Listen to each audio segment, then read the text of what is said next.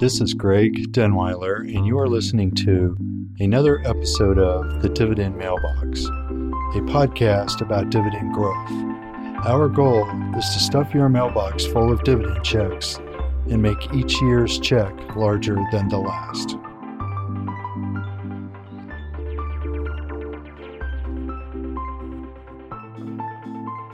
As promised in the last episode, here is the penny story.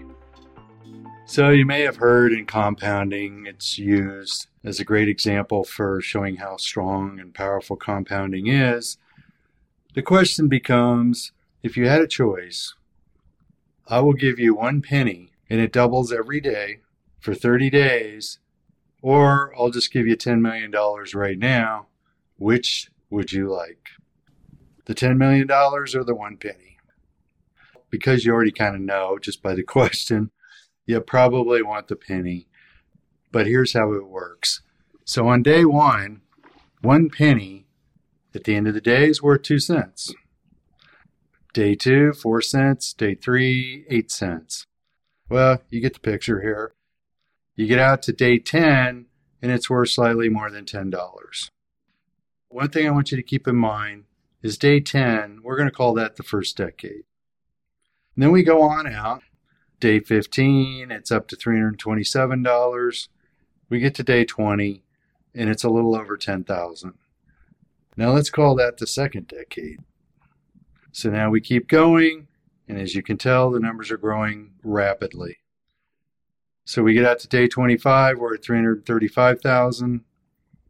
Day 30, it's $10,737. Clearly more than $10 million. Just think about this. If it happened to be a 31-day month, it's now up to a little over $21 million. So that's the penny story. The reason why I bring that up is I think there's several lessons built into it. One of them is it's kind of interesting when you look at this, at least if you're into trying to make money. The magic starts to happen in the second decade, or in this case, day 10, because you go from 1 cent to $10. That's, it's really not that big of a deal. You kind of look at that and you go, so what? That's not much. But the second decade, same numbers are at work. You go from $10 to $10,000. Now it's starting to get a little interesting. But when you get to day 30, there aren't very many people that aren't interested in what happened there. So you've turned $10,000 into a little over $10 million. So that really is the power of interest accumulating and then earning interest on interest. Another big takeaway from this, I think, is also the key is to have the mindset on day 1, because you have to put the process in place, get it going, because when you get out to day 20, you can't wake up and just double $10,000 in one day. If you don't have a process in place, it's just really hard to start it up. And then especially when you get out towards that third decade, you've got some really big numbers that are moving. That doesn't happen overnight. So it's really all about mindset.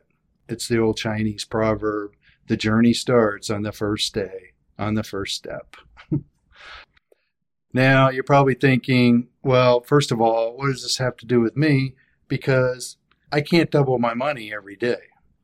And I really can't double it every year. I mean, it's just the risk you'd have to take to try to do that is just asking for major trouble. And it's really not realistic. So how does this apply to me? I'd like to go back to when I started in the business in 1979. And at that point, the S&P 500 was at 103 and the Dow was below 1,000. And if I would have invested, which by the way, I really wish at that point I was aware of the dividend story, because in 1979, if I invested $10,000 into the market and held it for the entire period, that would have grown just the price appreciation to $437,000. Now, if you add in dividends, that number grows to a little over $1.3 million. Now, one thing I want you to keep in mind, that's 3 times when you look at dividend reinvestment. But the return just goes from 9.3% to about 12.3%. So an extra 3% a year, or about a little more than 30% extra return, triples the amount of money you have at the end of the period. That's a version of the penny story really playing out. Now, Charles Schwab says that the average age of a new investor is 35. Well, at 35, your average lifespan is around 85, so that means you have 50 years to invest. So let's go back and take the same $10,000 and look at September of 1971, and if you invest, that $10,000 would have grown to $449,000. Now, it's kind of interesting that in our example earlier, where we started in 1979, it was just slightly less than that number. That's only $10,000 more, but you invested 8 years earlier. So over the next 8 years, you really didn't gain anything price-wise. For those looking back at market history, you know that the 1970s was basically considered a dead decade as far as returns. They didn't go anywhere. Here's part of the point of this whole dividend story. If you throw the dividend reinvestment in there, that $448,000 grows to a little bit more than $1.8 million. So you picked up an extra $500,000. No price appreciation, but dividend reinvesting really turned it into a decent return on your money. So now I want you to think about this.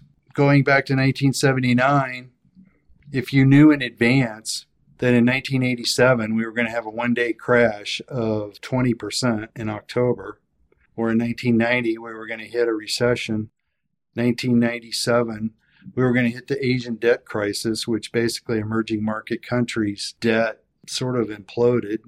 Then in I believe it was 1998, you had long-term capital management collapse, which, by the way, had a couple of Nobel Economics Prize winners in it that were supposed to have known everything.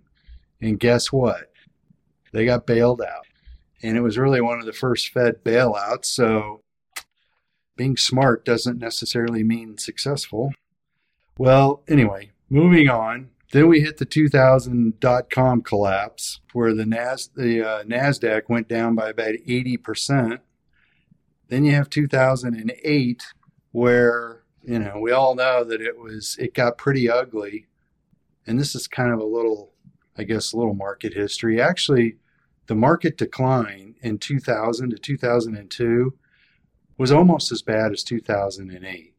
The difference is in 2008, everything went down. There was really no place to hide. Then you get to 2020, and in March, probably don't have to tell you what happened then. Market's down 35% in 3 weeks. Knowing all that, would you still have invested?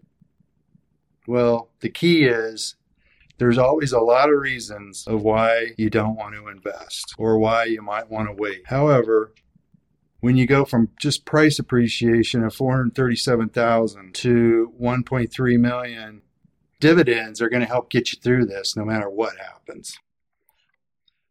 Have dividends always been an important factor of the market? Going back to 1980, you look at the S&P 500. Well, first of all, right now, there's 385 companies of the S&P 500 that pays a dividend. Going back to 1980, the lowest number was 351, and the highest number that paid dividends was 469. So it's really been fairly consistent. And if you go back in history, back before that, dividends have always been significant. One thing that does happen, the market evolves. So you look at the S&P 500 payout right now.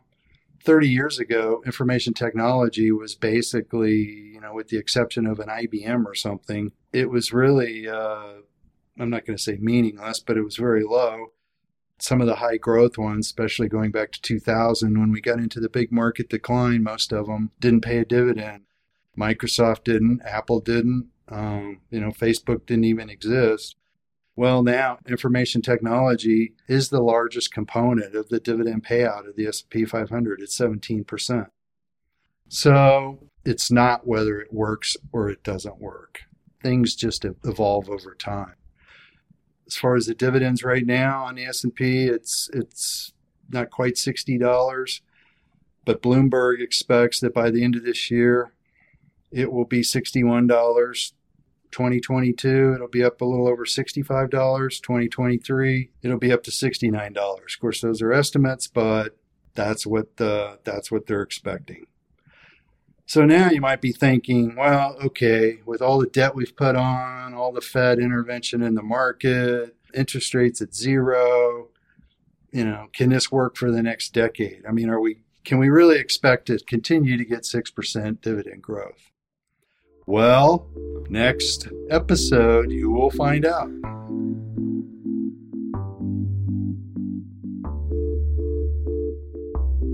If you liked today's podcast, please leave us a review and follow us on LinkedIn, Instagram, and Facebook. If you would like more information regarding dividend growth or just our style of investing, go to growmydollar.com. There you will find some of our previous podcasts and also our monthly newsletter.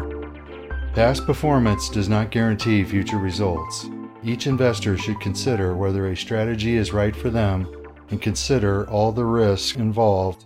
Dividend stocks are volatile and can lose money.